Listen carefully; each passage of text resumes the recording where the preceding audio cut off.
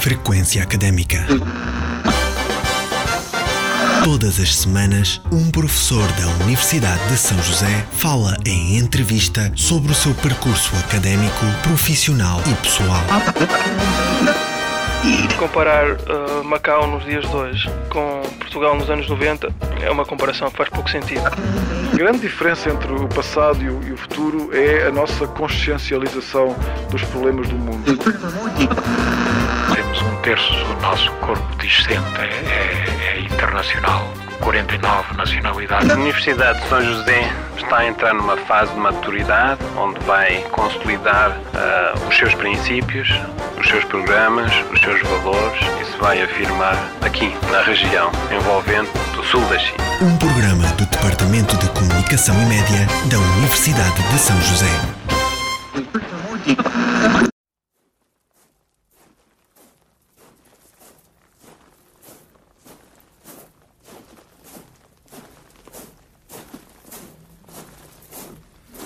Grândola Vila Morena, terra da fraternidade,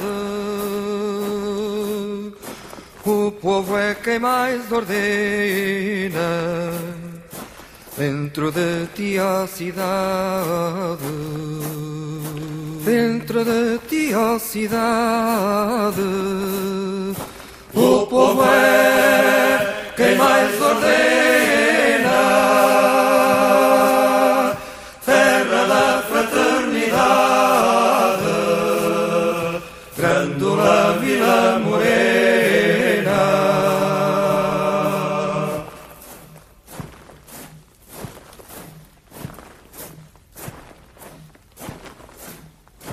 Em cada esquina um amigo, em cada rosto igualdade,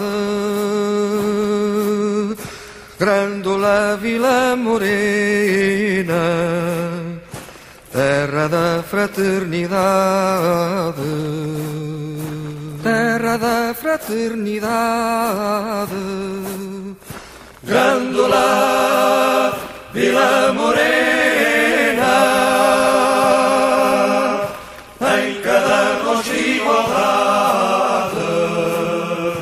O povo é quem mais ordena.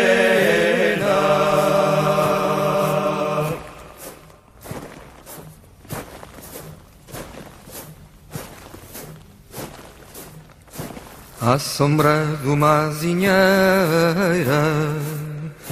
que já não sabia a idade, jurei ter por companheira Grândola a tua vontade, Grândola a tua vontade, jurei ter por companheira à sombra de uma azinheira que já não sabia a idade.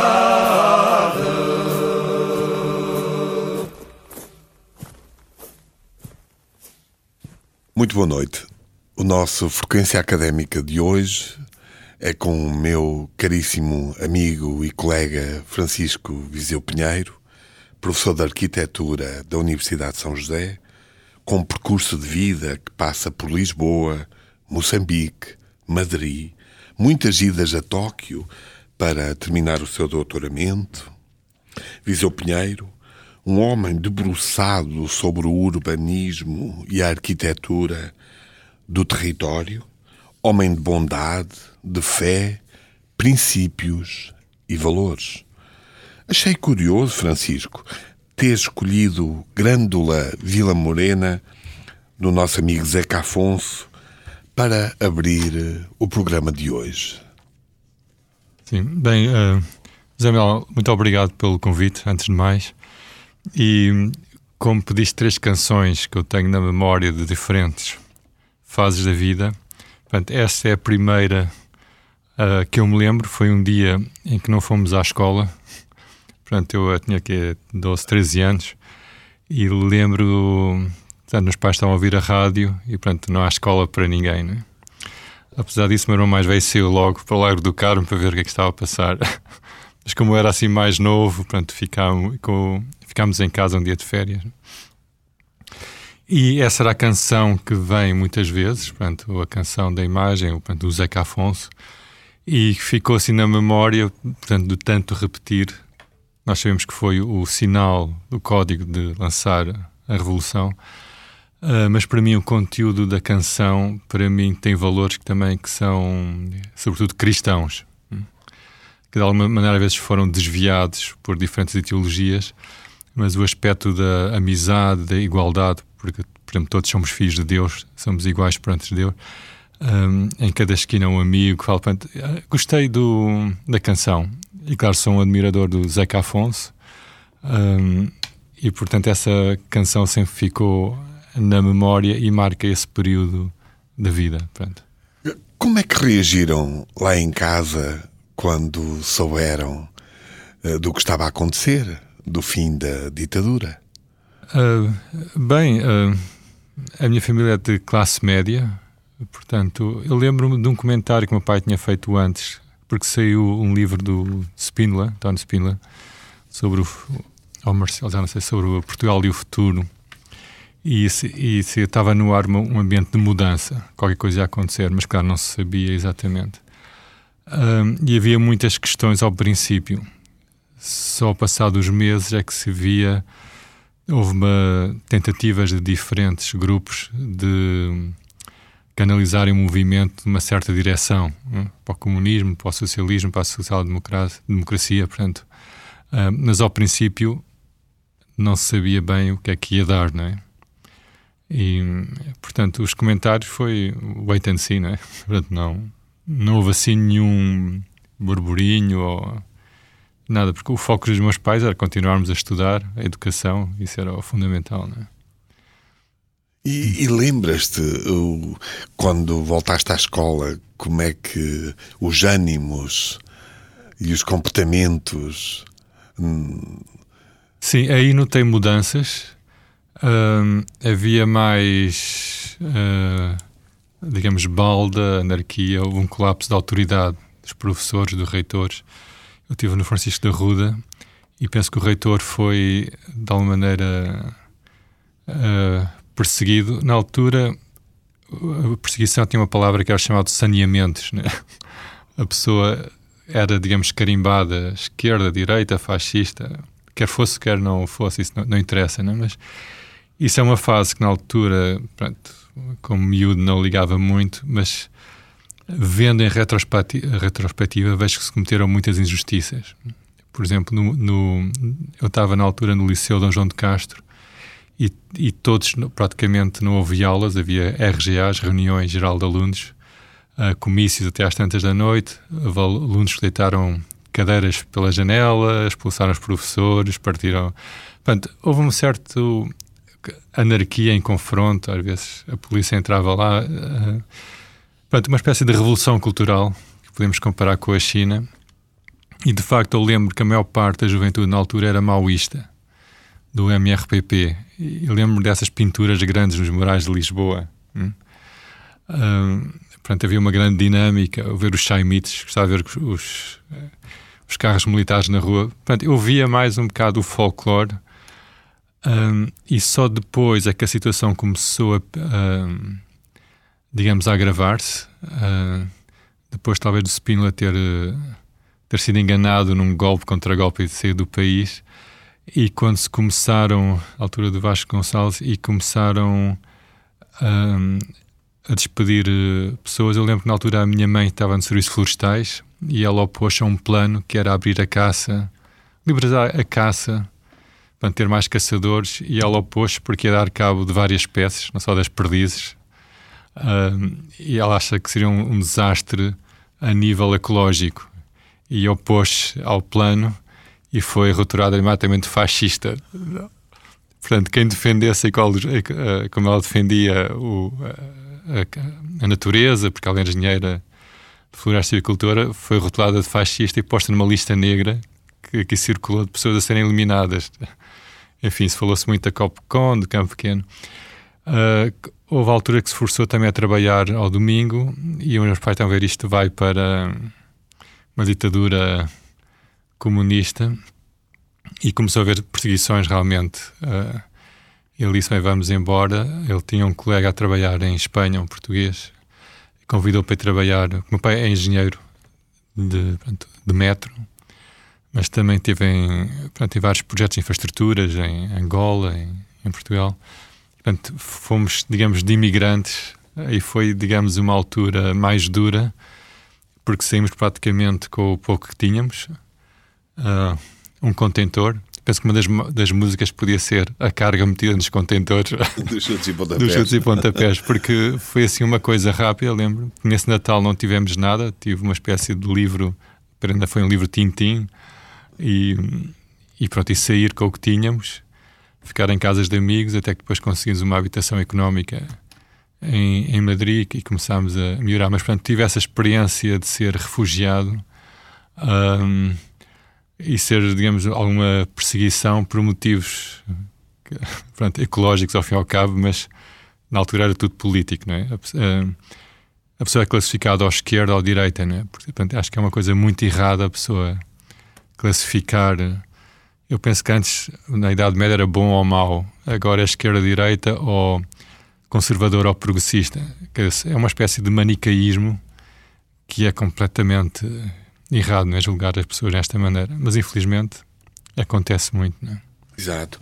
42 anos após o 25 de Abril, que reflexos encontras na sociedade portuguesa, reflexos dessa revolução cultural, como disseste bem, que tu encontras na sociedade portuguesa atualmente? Bem, eu não conhecia muito antes o anterior, porque era, digamos, um teenager, vivia assim.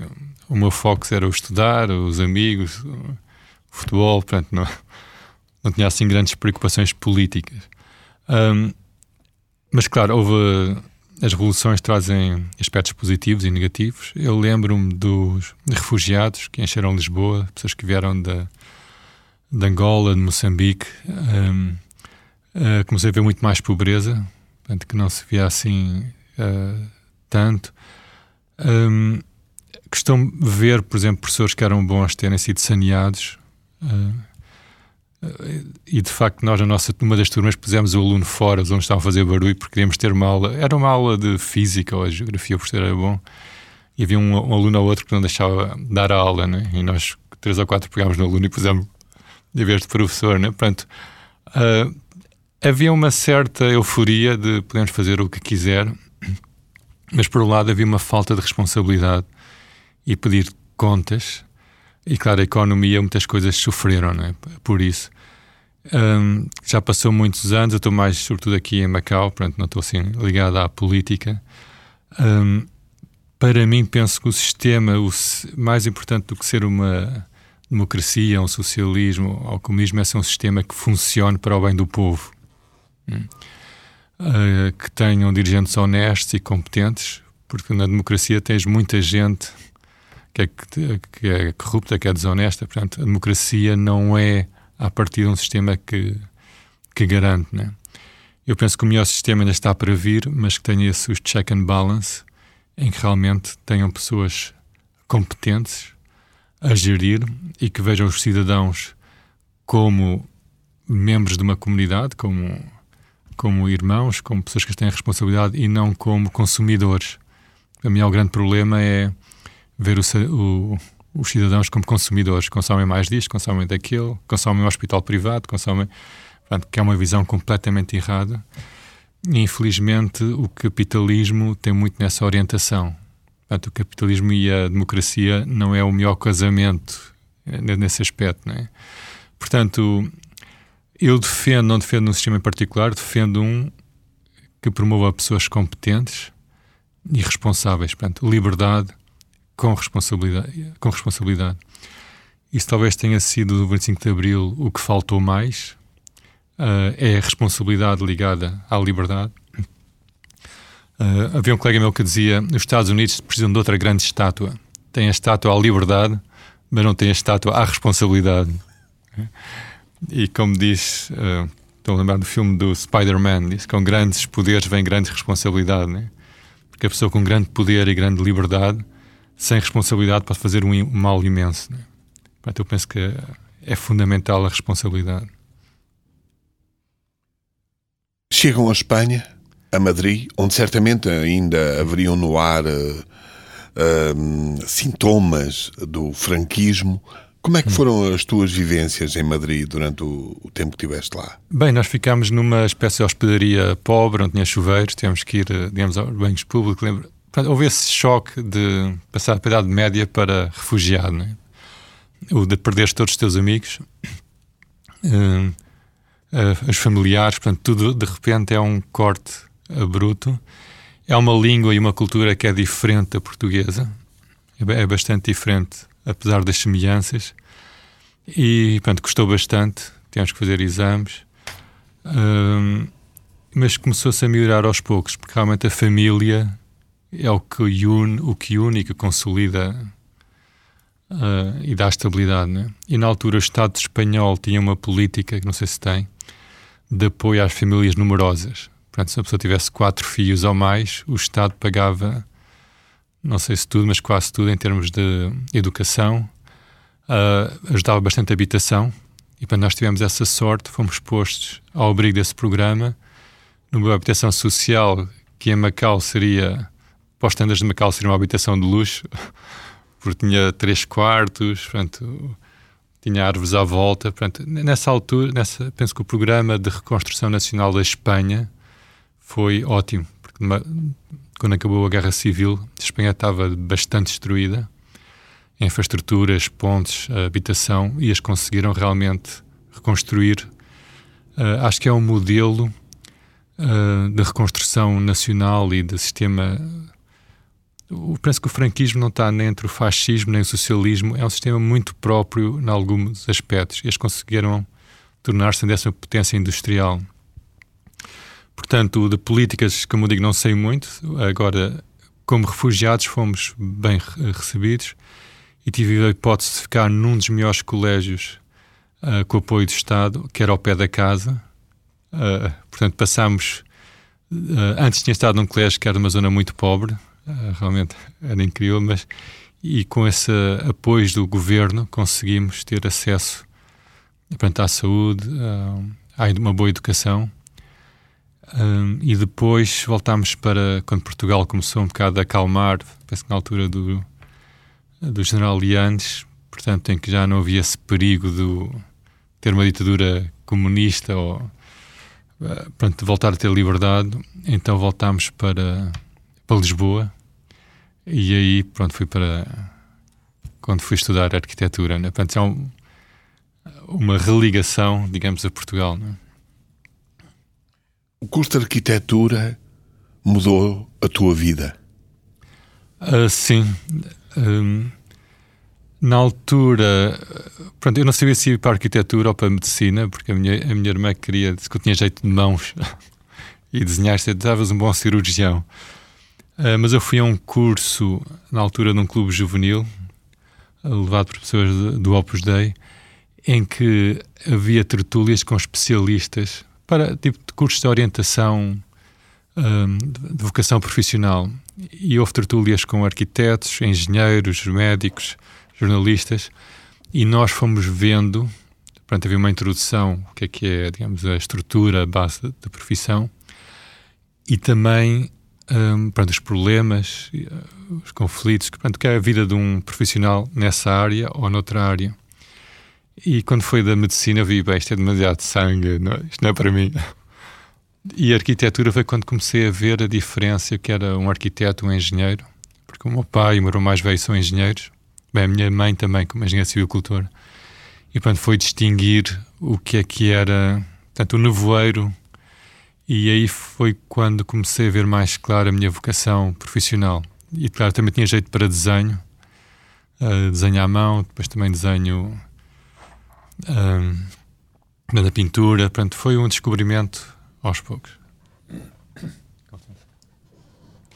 E também aproveito para conhecer na altura também essas pessoas esplêndidas do Opus Dei, que amigos da minha irmã, E na altura falava-se muito mal e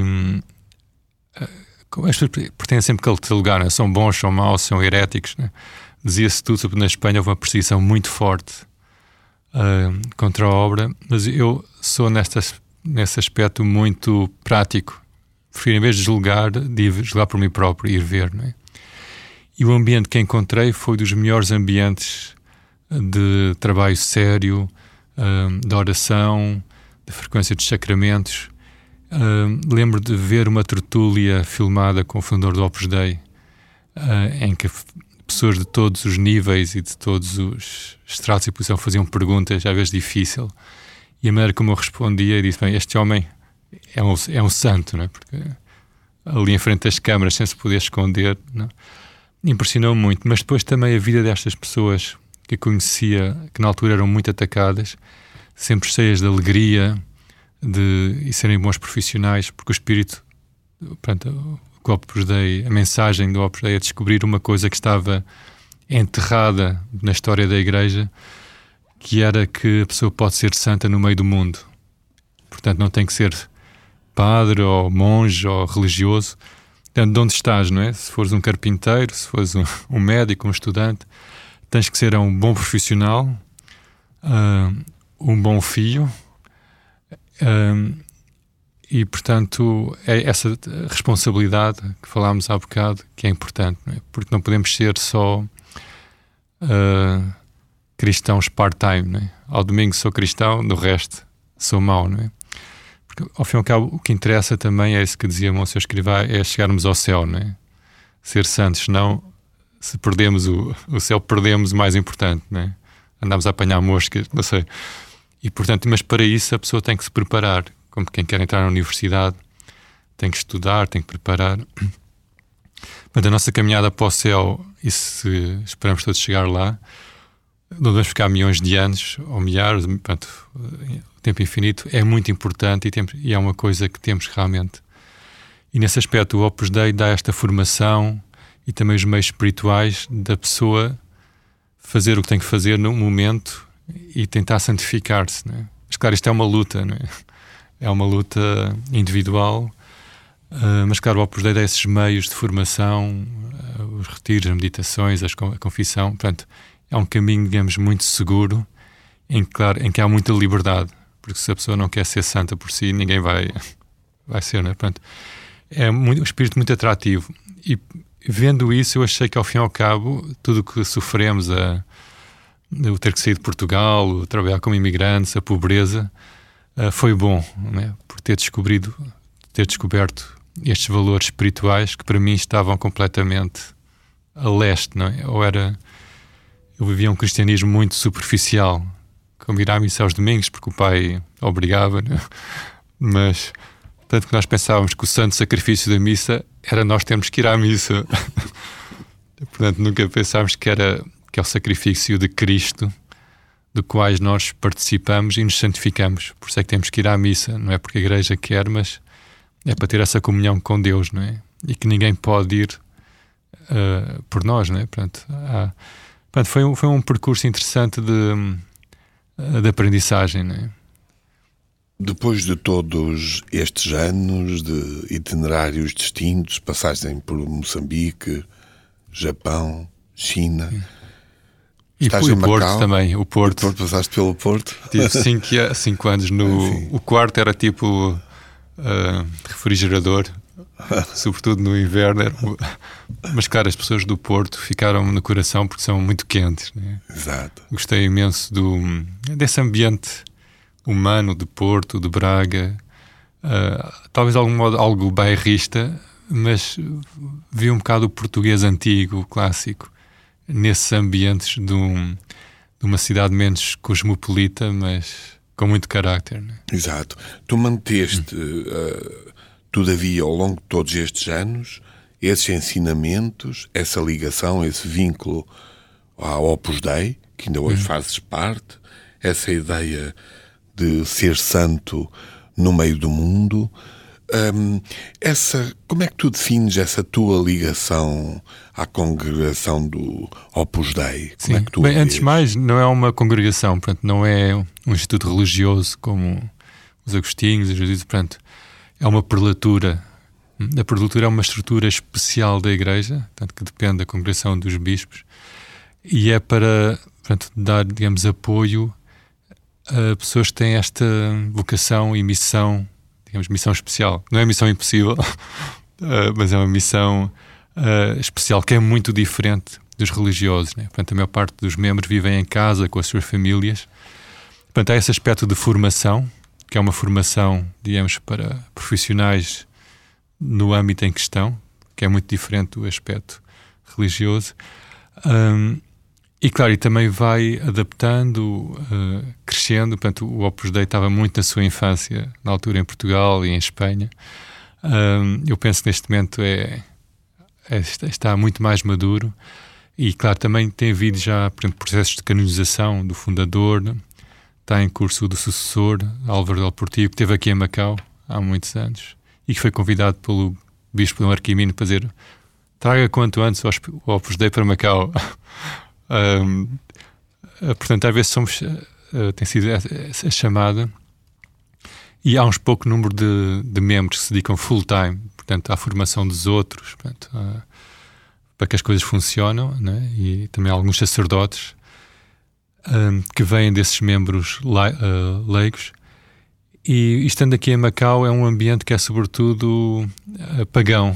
Portanto, é muito diferente os desafios que encontramos em Portugal ou na Europa, que é uma sociedade já chamada pós-cristã ou descristianizada, em que há muitos preconceitos contra o cristianismo. Portanto, é um ambiente diferente do que um ambiente aqui que é mais de ignorância. Que já perguntam, Cristo quem é? Portanto, não sabem nem... Mas estão de uma maneira muito mais abertos. Portanto, tem que se começar da base. Esse é outro aspecto do percurso. O chegar à China, o vir para Macau, foi de alguma maneira descobrir coisas ignímas que eu tinha quando ia à casa das minhas tias.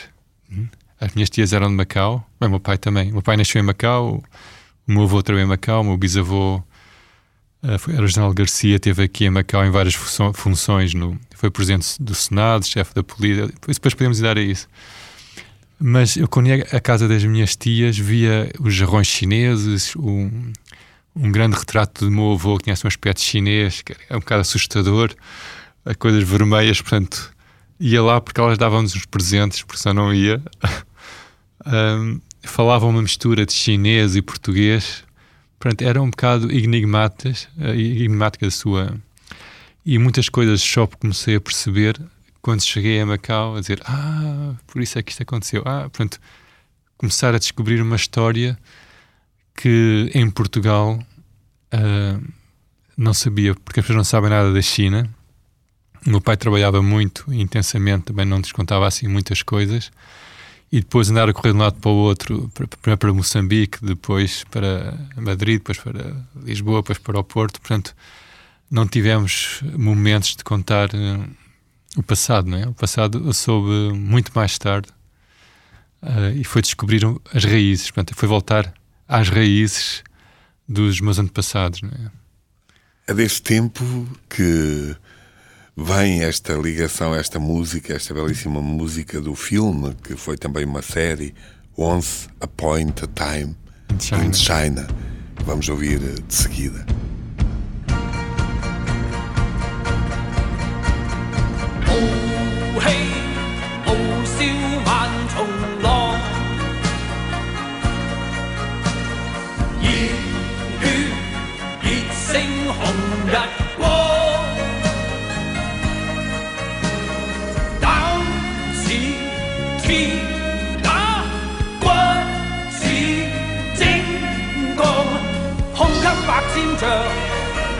萬里長，誓奮發自強，做好漢，做個好漢子，每天要自強，熱血男子，熱星紅日光。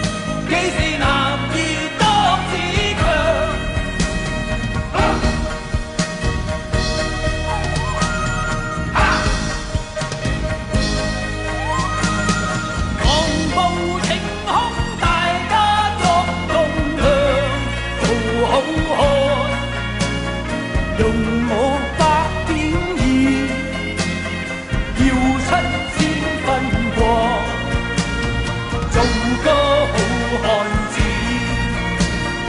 熱血熱腸意，熱星紅日光。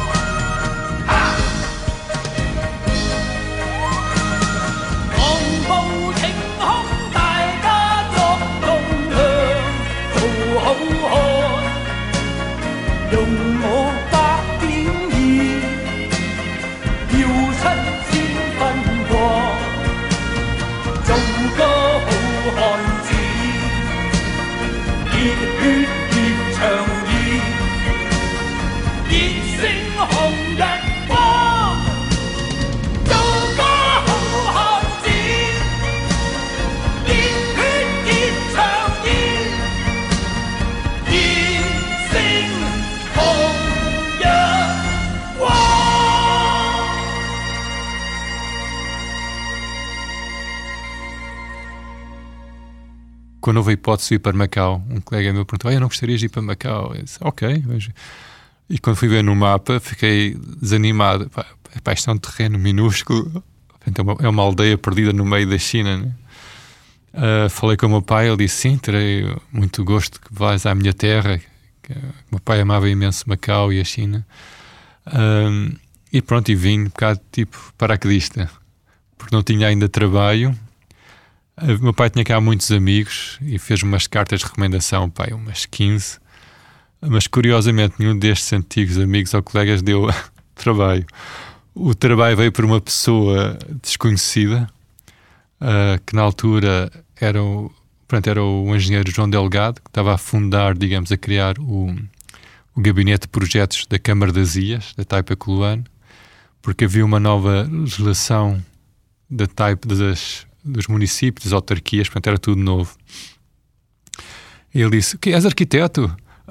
Vamos ter uma entrevista quanto antes, porque eu preciso de arquitetos, estamos a criar o gabinete. E realmente todo o pessoal que lá estava há menos de um ano, portanto, desde desenhadores, topógrafos. E ele entrevistou-me, perguntou o que é que eu tinha feito, e lembro perfeitamente, disse: olha, tens aqui uma mesa, não tens computador ainda, pega nas chaves do carro, dá uma volta pelas ilhas e vê o que é preciso fazer para melhorar o...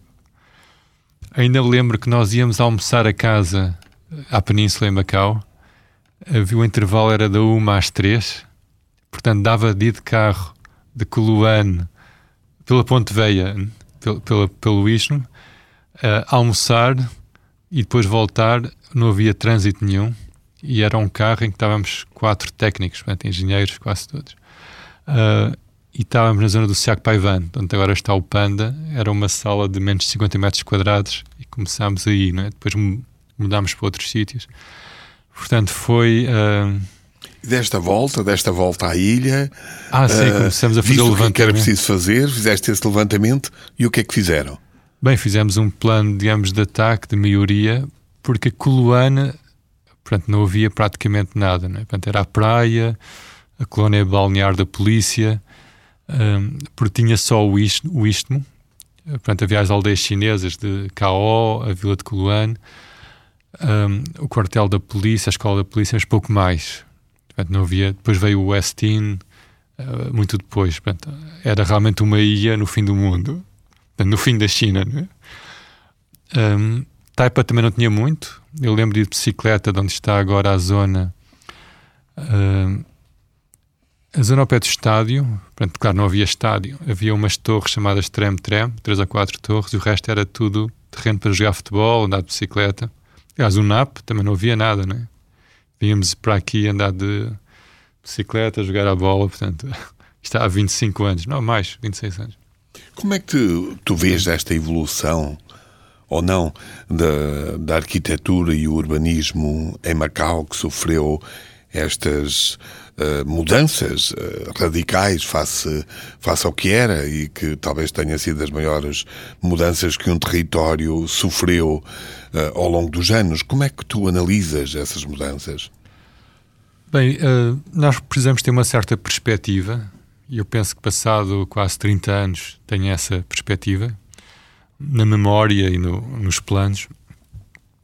Na altura estava mais, claro, focado nas ilhas. Nós digamos, Macau era só para almoçar, de resto, mesmo aos fins de semana, nós trabalhávamos aos sábados de manhã, portanto era nas ilhas o fazer projetos, e é um trabalho muito intenso, né? Às vezes até aos fins de semana, porque estávamos na corrida antes da transferência, antes de 99, portanto houve uma realmente febre de deixar coisas feitas, né?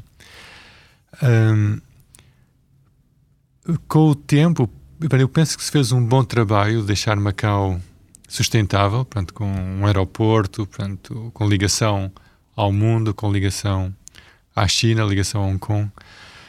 A grande mudança veio realmente em 2002, quando o que estava previsto para o Cotai de ser uma cidade de quase 200 mil habitantes, incluídos os hotéis, de repente decidiu-se ter 0 habitantes e ser só casinos. Claro, foi um golpe de oportunidade, mas isso cortou, digamos, as perspectivas de crescimento futuro, e por isso é que temos estes problemas que temos agora de habitação, porque não deviam estar residências, casas, hotéis, escolas, hospitais, está só casinos, né? E a população para onde é que foi? Porque Macau cresceu cerca de 450 mil habitantes para, agora já vamos 660 mil, portanto, mais de 200 mil habitantes em menos de 15 anos, portanto, isso é um salto de 50% em pouco mais de uma década. Portanto, praticamente em nenhum sítio ou poucos sítios do mundo tem essa pressão, né? E o que aconteceu foi que as pessoas foram... claro, o custo da habitação disparatou, portanto, a habitação que era acessível tinha muito melhor qualidade que Hong Kong, em termos de tamanho, de espaços verdes, portanto, havia espaço, havia qualidade, o ar era muito menos poluído, lembro disso perfeitamente, muito mais pacato, e começou a haver, construções passaram para o dobro da altura. Por exemplo, da Taipa havia os edifícios eram de 20 andares, os mais altos passaram a ser de 40, 50. Em Macau também há pessoas que vivem na China, em Zhuhai. Eu vi os números aqui do turismo, há cerca de 50 milhões de pessoas que atravessam a fronteira, 30 e tal milhões são turistas, outros são pessoas que vão e vêm para Zhuhai, portanto pessoas que foram viver fora de Macau, e temos a crise que temos hoje por causa desta falta de planeamento, né? E digamos, de visão a longo prazo. Um dos grandes problemas que eu sempre encontrei é que Macau é planeado a curto prazo, né? Por exemplo, temos o caso do metro ligeiro. É planeado para uma necessidade de 5 anos, mas claro que o crescimento que teve já está pequeno. O aeroporto, na altura, houve muitas críticas que era um gasto inútil, agora nota-se que é pequeno, né?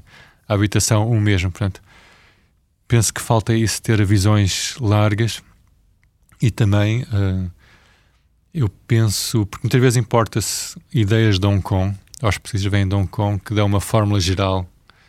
Por exemplo, a pessoa tem um problema nas costas ou uma dor de cabeça e dá uma aspirina, né? Mas se calhar ele tem um cancro que tem que ser feito com uma terapia local, né? Portanto, tem que ser quase ir ao bloco operatório para ver. Portanto, Macau com uma manta de retalhos que tem que ter soluções muito tailor-made, né? Portanto, feita à medida.